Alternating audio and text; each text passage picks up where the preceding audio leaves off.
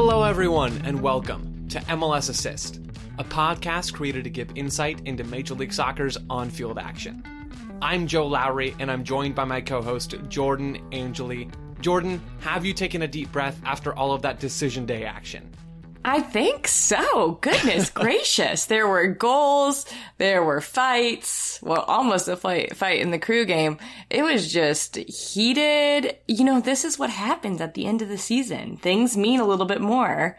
And people start playing like that. So it was fun.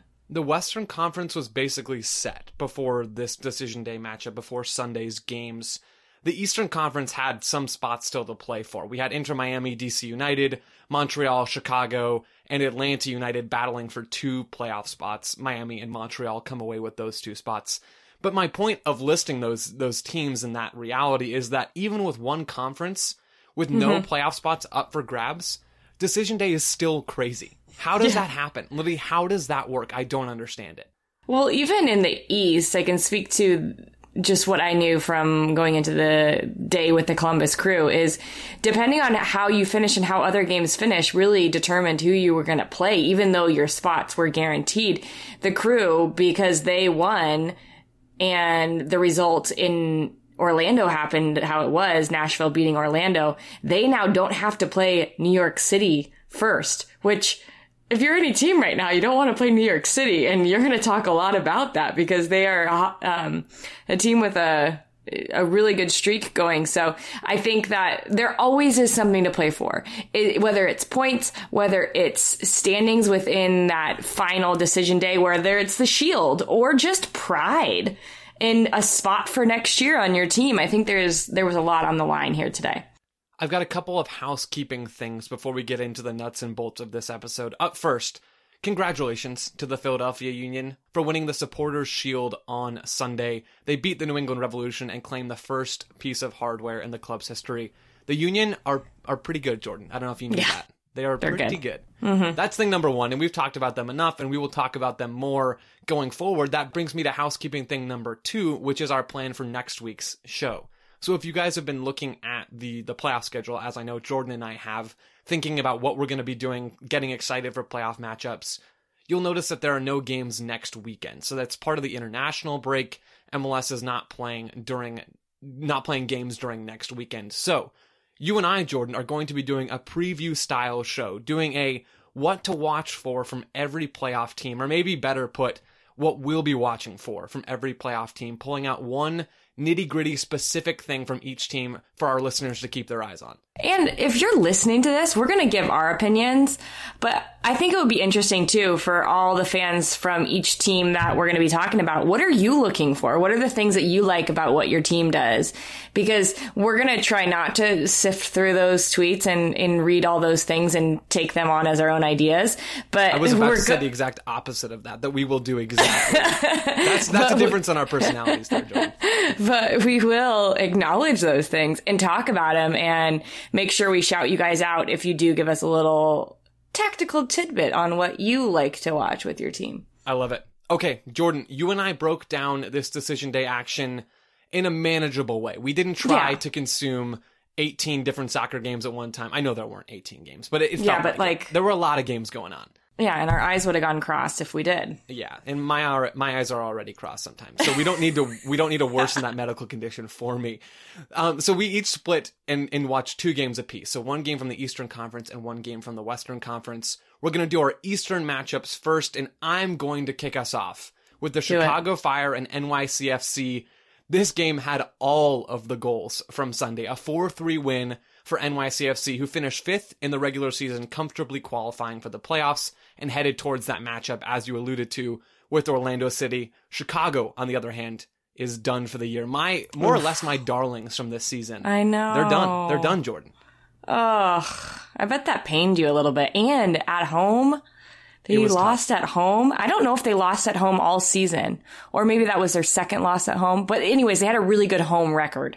They did. And they ended this season as still a solid team in terms of on-field product under Rafael Vicky, but too many implosions, too many late game issues like they had in this game, and we'll get to that. But I want to start out with a general point from this match. There are times when I watch Major League Soccer where I look at the on-field product and I'm encouraged, right? And I think this league is actually getting better and better. Major League Soccer's baseline player, the talent of that player is getting higher and higher. This is one of those games. Chicago, not a great team in terms of points. They missed the gigantic playoff field in the Eastern Conference, so they're clearly not a great team. NYCFC also haven't had their best season, at least in terms of consistent style of play from start to finish. But the talent on display in this game, from Castellanos up top, Tinnerholm at right back, to Alexander Ring in midfield. I mean, then the Chicago Fire have Beric up top, who's been one of the best number 9s in the league this season. Quality midfielders deeper down in the field for the Chicago Fire. There is talent in this league, and I get encouraged sometimes watching Major League Soccer, and this game for me was one of those moments. That's funny that you say that, because I just finished my ballot on just players of the year in MLS and my best 11.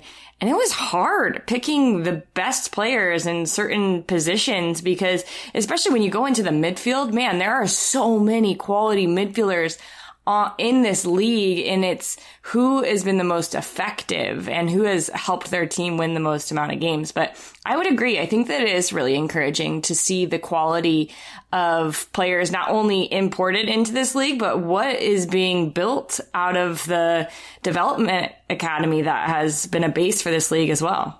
Yeah, and we'll talk about one of those younger guys for LAFC later on in this show, or at least I'll talk about that particular gentleman. Teaser! A little bit of a teaser there for you guys. The first goal in this game is from NYCFC.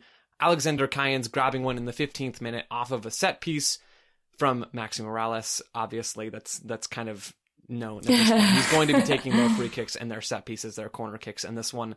But after that goal, and my main point kind of from this entire first half, even underneath all of the goals that happened, because there's plenty in this game, as I said, is the play of Valentin Castellanos. We talked about him, I think maybe last week, Jordan. You mentioned him trying to exploit space behind the New York Red Bulls' high defensive line. The Chicago Fire didn't play as high of a line as the Red Bulls did last week, but Castellanos was constantly up top, playing as that central striker in a 4-2-3-1 for Ronny Deila. And he was showing his range. He was showing his ability to run in behind the back line in one moment and to drop into midfield in the next moment. He has that duality as a number 9 that I don't think Hebert has. They're very different players, and Hebert obviously injured at this point for NYCFC, so Castellanos is the guy. But Valentin Castellanos can do so much as that number 9. I love him at that spot. I think that's his best position, and he showed it in this game. He gets the game-winning goal later on in the second half, cleaning up a mistake from Navarro, the left back for the Chicago Fire. Castellanos is a borderline, maybe not a complete number 9, but he's heavily trending in that direction right now. Well, he's a young player, too. And the thing I remember as a player who's coming into a new league, I know he's been here for a little bit, but he hasn't had that consistent playing time. And the more you get in and acquainted with the players that are around you and with the speed of play and with being in the starting lineup game in and game out, I think that it's really allowing him to feel like he can have that duality, and that can be effective for this team because he's testing it out and getting immediate results from that. 100%. I mean, in this game, he contributes on that game-winning goal, as I said.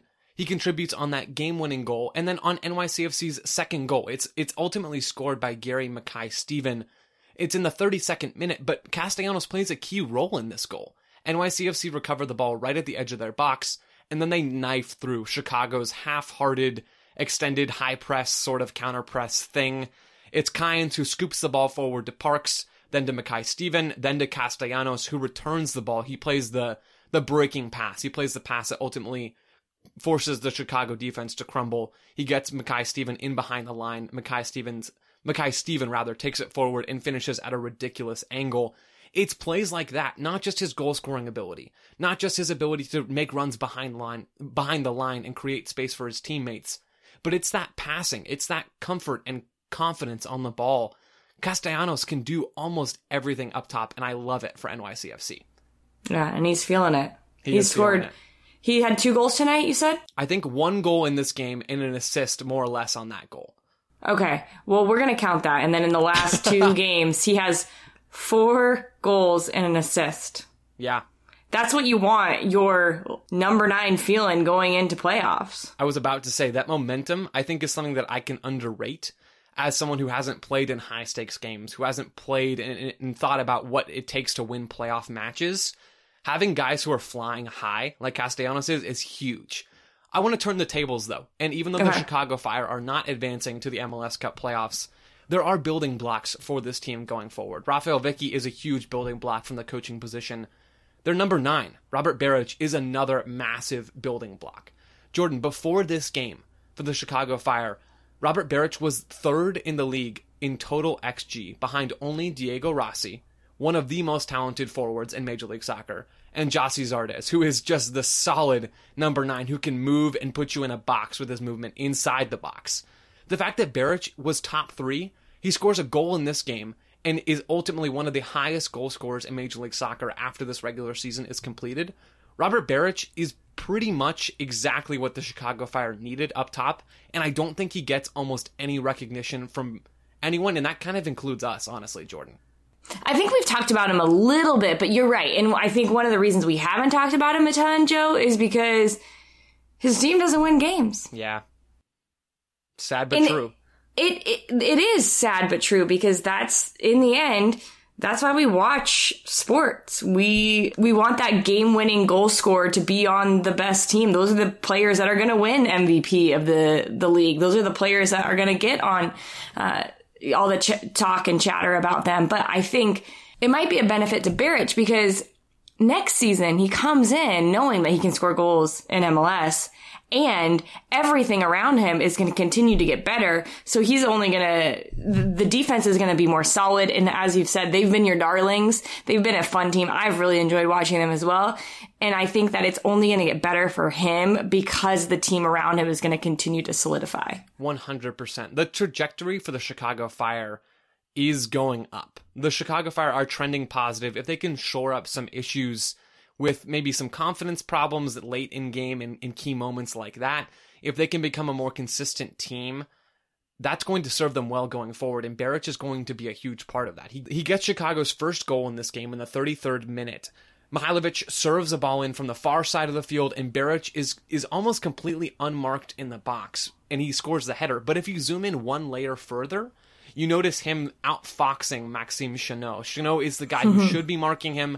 Cayens is off dealing with Fabian Herbers, so it's 1v1 in that area near the front, or at least the middle of the 6-yard box. Chanot loses Beric, because right as Chanot takes his eyes off of him, Beric shifts in behind him, and Chanot loses his sight line. And it's that really smart movement from Beric, combined with unfortunate defensive awareness from Chanot, yes, but it's that smart movement from Beric that allows him to be in space to score this goal.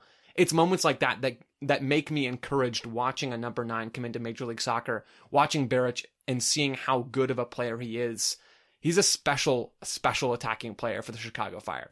Yeah. One thing really quick on that is, I think about this a lot, is when you're the attacking player, you are in control of what you're going to do. Your movements off the ball or on the ball. The defender is always reacting, because they don't know what you are going to do in any given situation.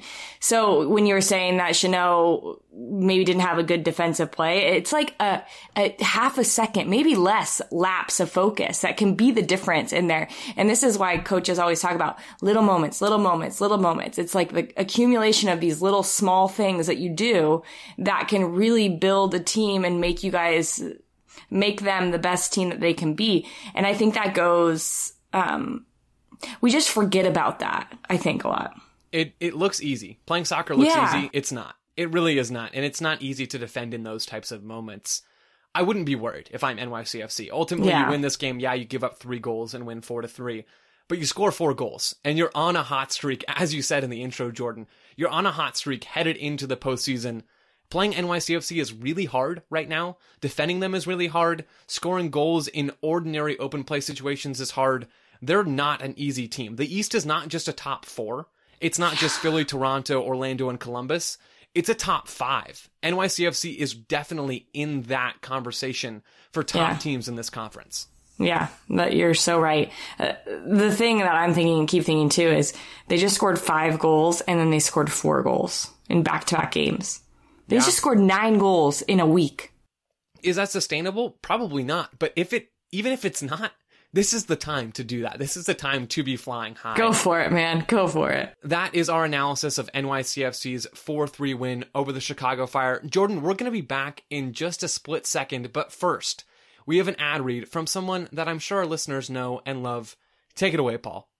Looking for an assist with your credit card, but can't get a hold of anyone? Luckily, with 24/7 U.S.-based live customer service from Discover, everyone has the option to talk to a real person anytime, day or night. Yep, you heard that right. You can talk to a real human in customer service at any time. Sounds like a real game changer if you ask us. Make the right call and get the service you deserve with Discover. Limitations apply. See terms at discover.com/creditcard. This episode is supported by FX's Welcome to Wrexham. Celebrity owners Rob McElhenney and Ryan Reynolds' small-town Welsh football club has finally been promoted into League Two after 15 seasons in the National League. Dedicated staff and supporters celebrate the city's return to glory while bracing for the newfound challenges that come with being in a higher league. Will Wrexham AFC stand up to the challenge and rise again into League One? FX's Welcome to Wrexham premieres May 2nd on FX, stream on Hulu.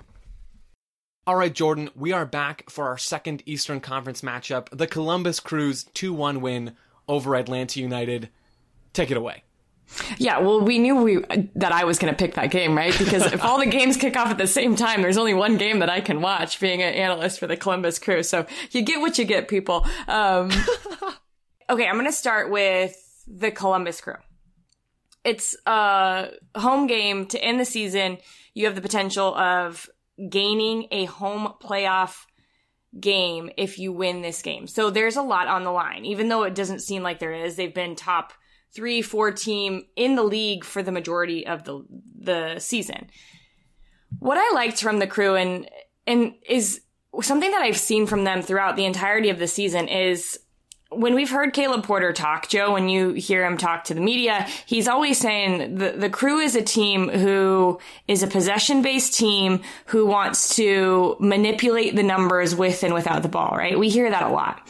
And some of the time that happens by conceding possession to the other team. Because then you get the other team stretched out and you can pin them to whichever side you want to, win possession, and then do what you want with the spaces that maybe open up because they're in a more attacking shape. Sure. So I think that we saw this in the first 20 minutes of the game. It was, I would say Atlanta United was definitely on the front foot, and a lot of their creation was happening through the right side because they have Franco Escobar and they have Jurgen Damm on the right side. Talk about someone we haven't talked much about. Oh my goodness, yeah. Jurgen Damm is really good. He's quite something. He's got speed on speed on speed and a little technical ability thrown in there too. I thought he was one of the best players on the field tonight, and his team didn't do much, but everything that they did went through him.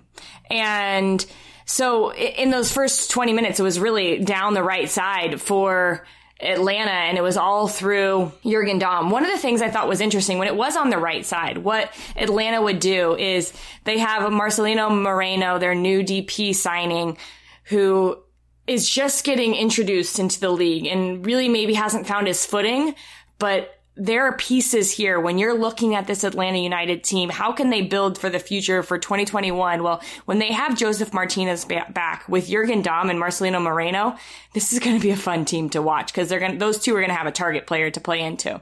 When Atlanta would build up on the right side, what they would do is Moreno would sneak in between the two holding midfielders, and it was typically Artur on that left side, and Moreno would go behind him, in between the midfield line and the defensive line for Columbus Crew at a little diagonal run from the middle of the field towards the right side. And as he did that, if Artur tracked him, then the ball on the right side would go into Lorenowitz or the central midfielder Heinemann, and then they could get out the other way.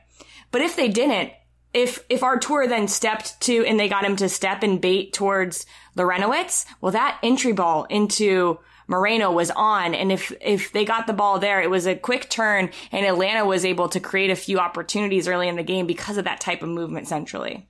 I like that you highlighted the little detail of that possession attack. And I love even more that it hovers around Moreno and his movement, because he is something for Atlanta United. His ability to stride forward with the ball, to draw defenders, and to maybe to send the ball out to an attacking teammate.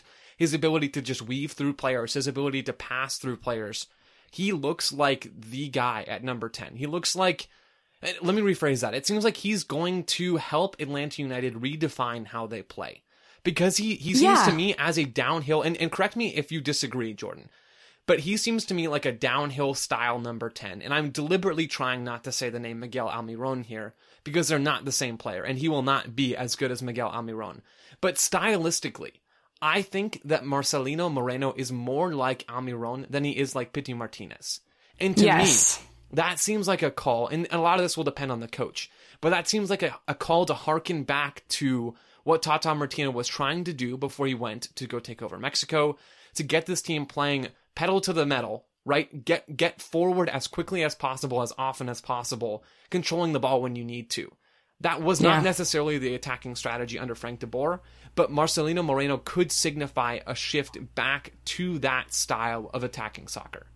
So that was one thing that I noticed from Atlanta, but then the tides changed, because once the Columbus Crew get a hold of possession, and from there through the rest of the half, probably for 30 minutes, at the end of that half, they really were in control, because they are a team who can dominate you when they have the ball at their feet, and they can manipulate the numbers with the ball and their movement. And this was all. The first goal was in the 28th minute, was all ball, all movement off the ball, all the Columbus Crew.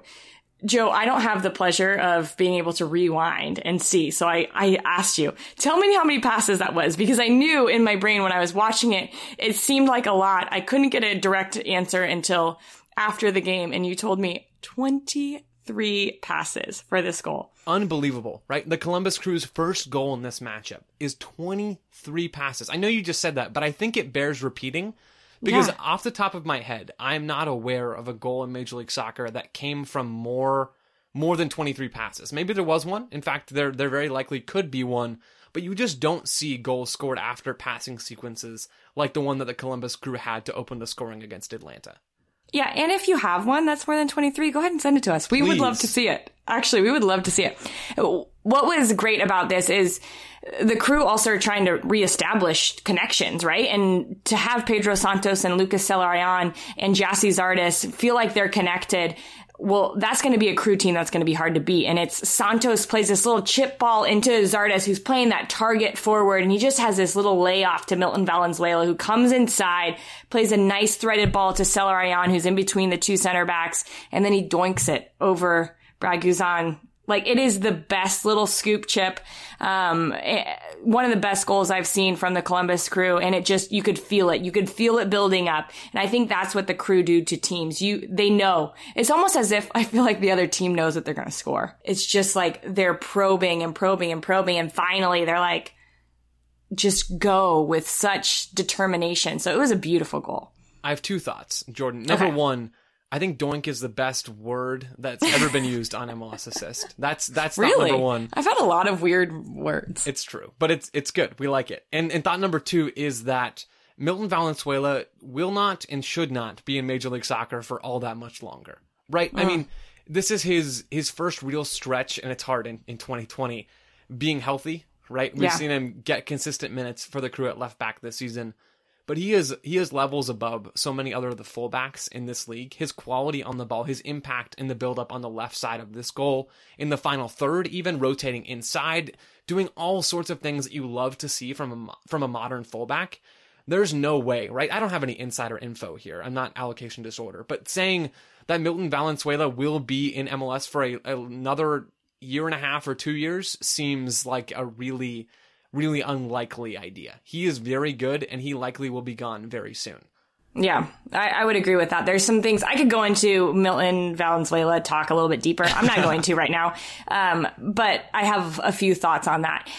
I think for the Crew, it was good to go into halftime with that 1-0 lead, knowing that they should have had a couple other goals. But then Atlanta comes out in the second half, knowing that they're going to have to open up. They're going to have to give the Crew something. And the moment they start attacking, the Crew in the 55th minute do something completely different than they did in that first goal. They scored on a 2-pass sequence that went from their own defensive 18 into the back of the net in a matter of seconds. It was Milton Valenzuela again with, you have to go back and watch this pass. He almost leads Artur into this space. It's a perfect ball, and then Artur, with the inside of his right foot, just bends it into Gyasi Zardes, who's stretching the back line, ends up dribbling 50 yards and then finishes it in the 5-hole of Brad Guzan. It is the opposite goal of what we saw, but also shows you it doesn't matter how the Crew, this is what I'm saying, they can concede possession, stretch you out, and then punish you as well. The best teams in Major League Soccer, and I've never said this expressly on this show before, but I think I've thought it, and I'm only now just able to put it together. The best teams in Major League Soccer are the ones who can score those opposite goals. Mm-hmm. It's LAFC being able to break you down in possession with long sequences of passing and then get into the box and score a tap-in. It's them also then being able to drive forward in transition and score a goal against a recovering defense. It's the Philadelphia Union, the Supporters' Shield winners, pressing you and scoring a quick tap-in from a transition moment, and then controlling the ball, getting Brendan Aronson on the ball in zone 14 or sliding behind the back line in possession and squaring it for a goal inside the box. I mean, it's those contrasting styles of goals. That's, I think, a great indicator of quality in an attacking sense, and the Columbus Crew are absolutely one of the teams that can score those opposite goals, and we saw it in this game. Yeah. And just a couple minutes later, they ended up giving up a penalty. It was Jurgen Damm opening up space by stretching wide, because one of the things, if you give him the ball at his feet, he can beat you 1v1. You said he's shifty. He's good on the dribble. So then if you close the space to him, he can run in behind and find that slip ball. So what happened is Atlanta ended up slipping the ball between the center back and the outside back of Williams and Valenzuela. And Jurgen Damm tries to cut in, get the ball, gets fouled by Valenzuela, and it's Moreno who ends up scoring the penalty. But it just, a little bit after that, they take Jurgen Damm off the field. And from then on out, Atlanta really struggled, because I really felt like Damm was a player that they were counting on, and he was really leading them. And then we're just going to forget the end of the game happened, because it was weird and wild and a red card and a lot of finger pointing and unfriendly action. I like that we're just going to brush past that. Let's just go. Let's move on. I like it. Well, Jordan, that is great analysis of the Crew's 2-1 win over Atlanta United. The Columbus Crew will be advancing to the first round. Well, not really the first round of the Eastern Conference, because they have those extra teams playing those playing games at the bottom of the bracket. But the Crew will advance, and they will play the New York Red Bulls in their opening game at home in Columbus. Looking for an assist with your credit card but can't get a hold of anyone? Luckily, with 24/7 U.S.-based live customer service from Discover, everyone has the option to talk to a real person anytime, day or night. Yep, you heard it right. You can talk to a real human in customer service anytime. Sounds like a real game changer, if you ask me. Make the right call and get the service you deserve with Discover. Limitations apply. See terms at discover.com/creditcard. This episode is brought to you by Michelob Ultra, the official beer sponsor of the NBA. Want to get closer to the game than ever before? Michelob Ultra Courtside is giving fans the chance to win exclusive NBA prizes and experiences like official gear, courtside seats to an NBA game, and more. Head over to MichelobUltra.com/courtside to learn more. That is our Eastern Conference analysis from Decision Day. Shifting over to the other side of the country, I'm keeping us on the West Coast for my matchup, which is LAFC versus the Portland Timbers. They played to a 1-1 draw. Both of these teams are in the playoffs, but this game was still fun despite the fact that there wasn't really a playoff berth up for grabs. Yeah, well, I feel like everybody's just curious about, is LAFC the LAFC we've known them to be? Yeah. And honestly, after this game, the scoreline maybe wouldn't allow you to think so. A 1-1 draw with Portland, who is missing a good number of players. I mean, the Timbers are missing Blanco and Niashkoda to ACL injuries. They're missing Jeremy Abobasi right now, or at least they were in this game due to a concussion. No Diego Chara in this one either. I mean, they're missing 4 key players. So even with that reality that the Timbers weren't at full strength, LAFC were themselves. Yes, there are extenuating circumstances here. LAFC, with Carlos Vela back, they were vintage LAFC. They attacked well, even with Eddie Segura playing right back. A little bit weird. They play in the 4-3-3. They smothered Portland's build-up. They counter-press. They attack well. They create chances for their best players, Carlos Vela and Diego Rossi, on the front line, next to Christian Torres, who's that youngster I mentioned earlier. That front three controlled so much of this game, and LAFC looked exactly like the team that Bob Bradley has built them to be. So question, is it that easy? Is it just plug and play? Plug Carlos Vela back in and you can play this soccer again? I don't know, Jordan, because Carlos Vela played like himself in as much as LAFC played like themselves. Vela Right. was moving, he was cutting, he was doing all the things that you'd expect him to do, even not 100%. He looked every bit as good as he's looked in the past. So I don't know. It doesn't make sense to me, realistically, that this LAFC team is so utterly reliant on him that they can only play at their top level when he's in the lineup. But the data, even though it's a small sample size, the data does seem to suggest otherwise. Yeah, it's so strange to me because it shouldn't be that simple, especially with a team like LAFC who has so many moving parts and so many quality players who can really be game changers. And I know he's Carlos Vela, like I get that, but he's also a winger, you know, he's playing center forward. Like he's not a typical player that you would think has so much impact defensively on what a team does and how they can defend, or I don't know. It just seems like it's too easy that it's just plug and play. Is he that good? I mean, I know he's good, but like, what? Jordan has This questions. is my brain just thinking out loud. Jordan has questions for Bob Bradley and Carlos Vela, and I do as well, but I'm going to set those aside because it is Okay. Carlos Vela who scores LAFC's only goal in this game. Not their best chance even, but their only converted goal. It's in the 5th minute, and LAFC are pressing high up the field. They're doing the classic LAFC thing. They catch Eric Williamson, who's playing as half of their double pivot in Gio Savarese's 4-2-3-1, 4-4-2 kind of thing. They get him, napping a little bit on the ball. They win the ball. Latif Blessing takes a shot. It's blocked by Steve Clark, but Vela puts it away. The goal itself is not extremely impressive, Jordan. It's a putback from Carlos Vela. But the greater point here, the greater tactical point of how LAFC pressed the Portland Timbers buildup, I think is much more notable because it has a great impact on almost the entirety of this game. Okay. So I'm going to talk through it. The Timbers could not build through LAFC's press. LAFC was pressing in a 4-3-3 with Latif Blessing and Jose Cifuentes up against Paredes and Williamson in Portland's midfield. Do you think high pressing too against a Portland team who is so good in transition or wants to be good in transition? And do you think high pressing in the way that he did was important in this game to help them mitigate that transition soccer? 100%. They limited Portland's ability to attack downhill because Portland couldn't get the ball out of their own half in the first half. It was a 2-for-2 matchup in the defensive midfield area for the Portland Timbers. It was Williamson and Paredes against Blessing and Cifuentes. The triangles matched up against each other. Then deeper downfield for LAFC, it was Atuesta versus Diego Valeri. So it was essentially a 3v3 matchup in that space, which allowed LAFC's front three of Torres, Rossi, and Vela to match up against Portland's back four and goalkeeper, to shift back and forth to pressure, to funnel the ball to one side. LAFC was controlling Portland's entire build-up unit with fewer players than Portland had, which allowed them a numbers-up advantage on the back line, which essentially made life incredibly difficult for Portland to advance the ball past the press and into the attacking half. That tactic was a huge part of the first half. Portland could do almost nothing with the ball. Gio Savarese tweaks things in the second half. He moves Eric Williamson higher, a little bit wider as well, making their shape more of a 4-3-3 for the Portland Timbers, inverting their triangle a little bit, changing the matchup, changing the spacing in midfield, and giving his central midfield players, Paredes, Valeri, and Williamson, more time and space to move and to build up against LAFC's press.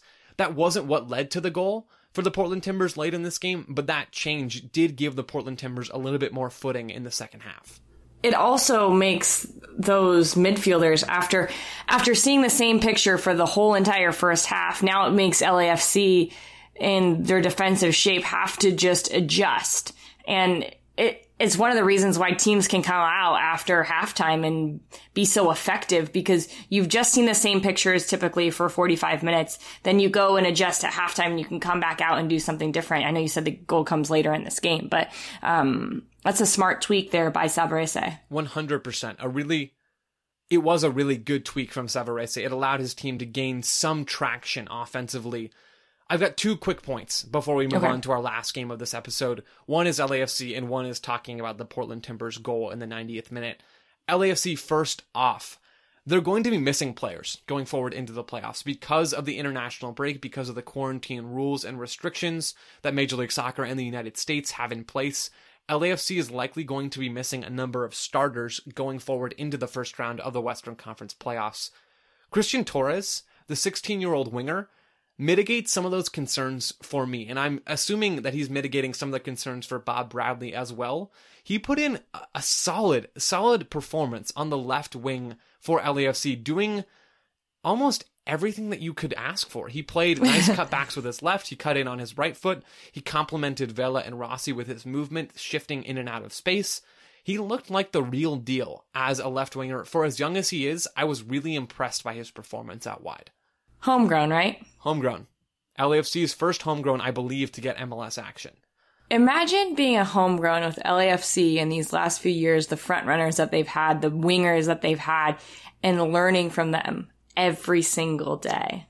Bob Bradley molding your mind to think in these certain ways and to see different visuals on the field.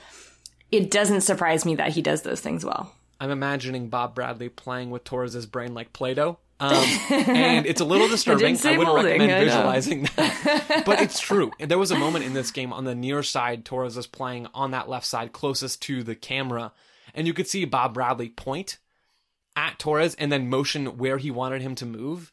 And almost before Bradley could even point to the second spot or finish his communication, Torres was already gone. He was moving exactly to that space.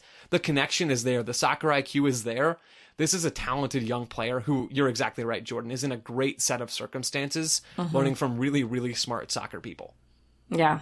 That's point number 1. It was a little longer than I anticipated. Point number 2, the Portland Timbers goal. They grabbed the equalizer in the 90th minute. It's just a great counterattack. In soccer, you can do so many things really, really well. LAFC did so many things really, really well. But man, the Portland Timbers hit him with that sucker punch in the 90th minute. It's Jorge Villafana ultimately getting the header inside the box, but it all comes from a counterattack along the far side. It's the right side of the field for the Portland Timbers. They build forward, sucking LAFC over towards that side. Eddie Segura then gets sucked in a little bit as the right back. He's moving into the middle of the box, and Diego Valeri punishes him for it. He hits a perfect cross from the right side of the field right onto the head of Jorge Villafana. Portland grabbed that goal with a perfectly executed counterattack and draw this game. Oh, weird. Counterattack. It was like Nashville's game-winning goal off of a, you guessed it, set piece. Those things are pretty important. In case you weren't aware of that, Jordan, or in case our listeners weren't aware, teams that are good at counterattacks and good at set pieces are really, really hard to beat. The Portland Timbers would not be beaten in this game. Both teams, regardless of the final result, are headed to the playoffs. LAFC will be playing the Seattle Sounders for the, I think, I'm checking my notes, the 1,200th time this year. And the Portland Timbers will be playing FC Dallas, which conveniently, Jordan, is one of the teams that you broke down in our final piece of soccer tactical analysis of the regular season, Minnesota United's 3-0 win over FC Dallas. Oh, that's interesting, because right when the FC Dallas-Minnesota game ended, it was said and assumed that they were going to have a rematch, but that must have meant there was a result in a different game that changed that up. It must have been the Colorado win. Yeah, over Houston. Colorado Rapids really just knifed up this whole playoff picture from the start with points per game. Okay, well, there you go. Okay, so there goes one of my points about how I felt like Dallas might have had the edge on this one, even though they lost 3-0. If they're going to play in the playoffs, they might have had the edge, but crumple that up and throw it out the window. I'm going to go just straight into the first goal for Minnesota, because this is something I feel like I've seen at least recently in MLS, because of the same day travel and maybe just the mental fatigue that the players have, is just careless giveaways defensively in your own defensive third. And this goal happens in the 17th minute. It's Ryan Hollingshead who's trying to pass the ball back. Dallas actually build up through a couple passes into the midfield and then play it out wide to Hollingshead, who gets pressured by Minnesota.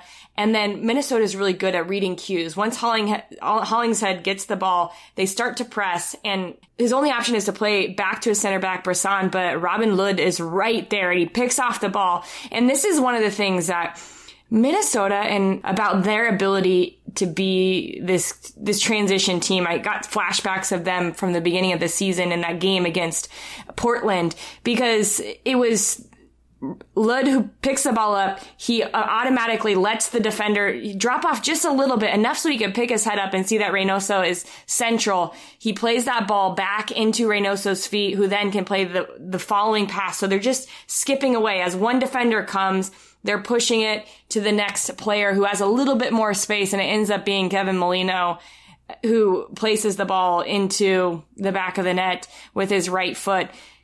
But it brings me to my point, because we're going to see this again, and what I'm going to talk about is Minnesota United the best counterattacking team or the best transition team from defense to offense in Major League Soccer? They've got to be up there, right? They have to be, if not the top team, one of the absolute best teams at that in Major League Soccer. They move so quickly, and they create so many good chances from their defensive structure leading right into that attacking phase. Mm-hmm. Man, I did a Soccer 101 episode for the Total Soccer Show this past week talking about soccer's phases of play. That attacking transition phase, those split seconds after the ball is won from a defensive team and when they're changing to become the attacking team, Minnesota United is lethal in those moments, and they were lethal in those moments in this game. Yeah. Guess how they scored their second goal? I'm going to assume that it was an attacking transition moment. Same thing. They actually had a really good build-up. It was right from the kickoff. So the goal comes in the 47th minute, and it's Emmanuel Reynoso's first goal for Minnesota United. Even though I feel like he is so crucial in the way that they play, I was shocked to hear that was his first goal. And it happens because Minnesota is building up, and they keep possession through that first minute of the second half. And they create a chance, but then Dallas is trying to play out. And I think Dallas does a pretty good job of trying to play out their right side and use Brian Reynolds as the person that they can 1-2 with. So he can hold the ball, bring players into him, connect into the midfield, and then get it back beyond that defender that was pressing him before. But this time it doesn't work. Reynolds connects, and then that next pass from Barrios back into the midfield is just a poor pass. He's trying to connect with Santos, and it gets picked off. Now, because of the structure and the attack of Minnesota, they had so many numbers forward. What I really like is Robin Lod, again, is the player that receives the ball off of that. Not the initial transition ball, but the next pass. And what he does is he allows the ball in these high intensity moments. He's already inside the box on the left side.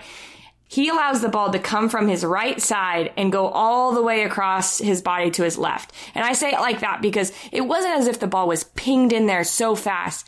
It was actually a kind of a slow rolling ball that by waiting there, he could have tempted a defender in to tackle him in that moment. But that decision was correct because the defenders were trying to do everything they could to block the space at the top of the six. That little extra half a second gave Reynoso the ability to go from the far side of the 18 into the center of the box. And then Lod plays a one-time ball into Reynoso, and it's a beautiful finish in the end. But it's that wherewithal and that patience to let the ball come across his body and allow the buildup to happen, even in those heightened moments. It was really a nice goal for Minnesota United. In Minnesota, we haven't mentioned it yet, but they were missing a significant number of starters in this game. They're missing a true number 9. I mean, it was Lod playing as a pseudo number 9. From what I saw, if that is correct, he's playing in that central space a little bit more. He is not a number 9 usually. He's usually more out wide.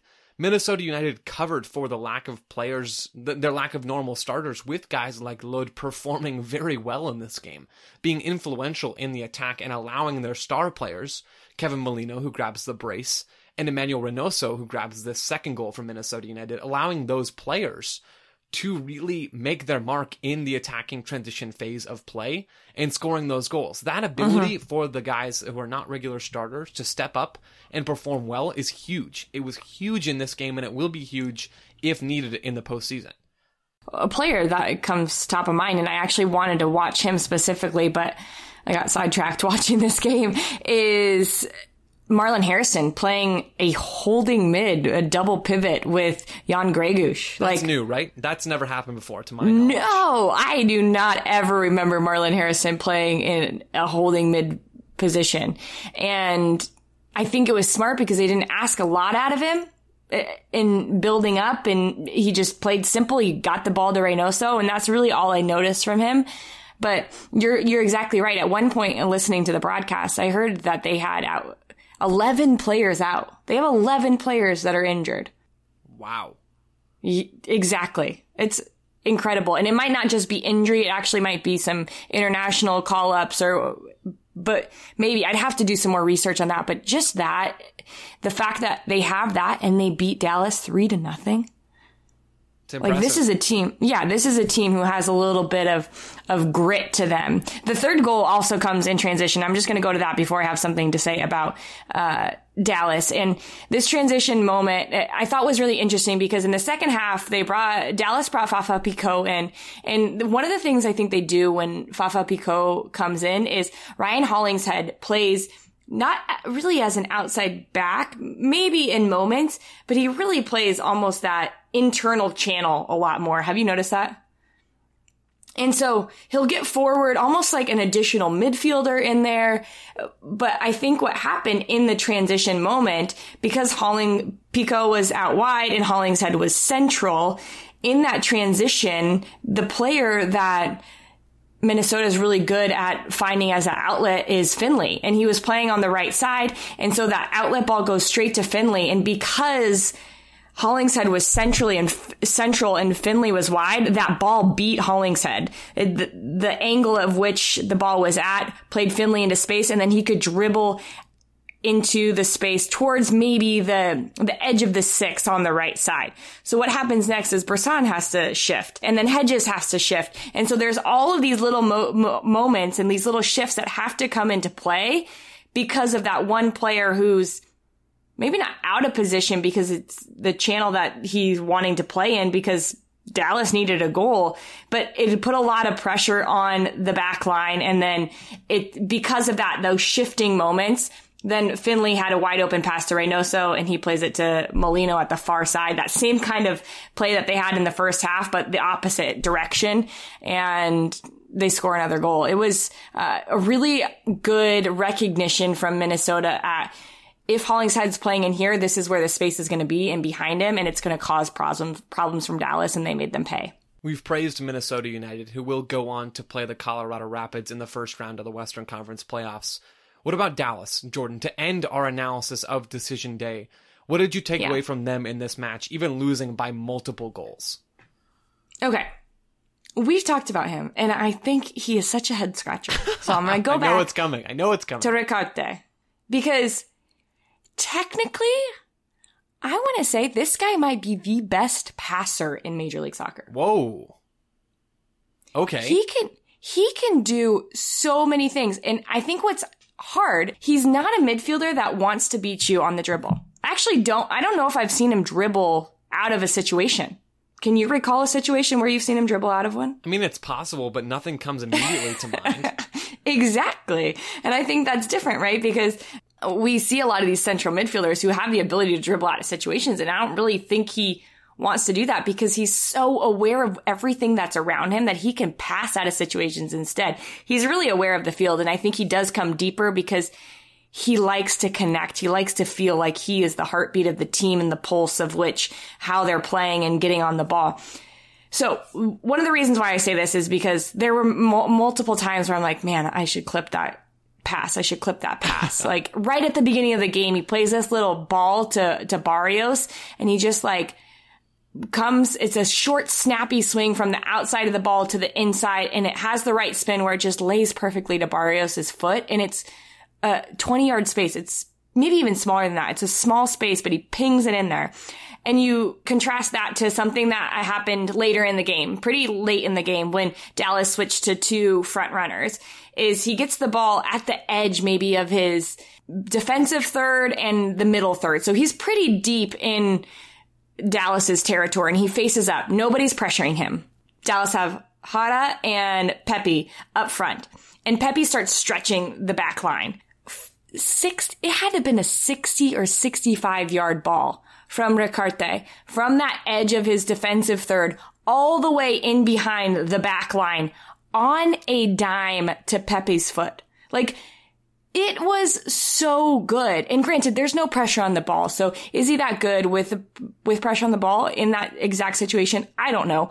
But the passes I've seen from him are really interesting. And I think that you have to figure out a way that you can get players around him who maybe are better at dribbling out of space or maybe want to be that next connection piece with him, because he's a connector. Like, that's what I keep thinking, is he's a connector. He's not a fancy Reynoso, right? He's a passer. Our quest to figure out Andres Ricaurte will continue. It has been a main theme of our last handful of episodes. We heard a little bit about it on Twitter and got some insights from listeners, and we thank you for that. We will continue to take your insights if you have them, because we are still working to solve the puzzle that is Andres Ricaurte. But Jordan, thank you for getting us a little bit closer. I love that. He does look like quite the technical player with his passing ability. Yeah, he's a good passer. He's a really good passer. We will continue to watch Ricaurte. We will continue to watch FC Dallas, along with the whole host of other teams that are in Major League Soccer's playoff field. A few too many teams, but I've said that before, and I probably will say it again. But I'm trying not to take too much joy out of the playoffs, because they're coming up. We're excited about it. We will have a preview episode next week talking about one thing that we will be watching for and that we would suggest you watch for, dear listener, in each playoff matchup that we're going to see headed forward. Sounds good. And let us know what you guys think too. But thanks for listening. I know we both really appreciate it. Absolutely. Jordan, thank you for talking with me, and listeners, we'll be back again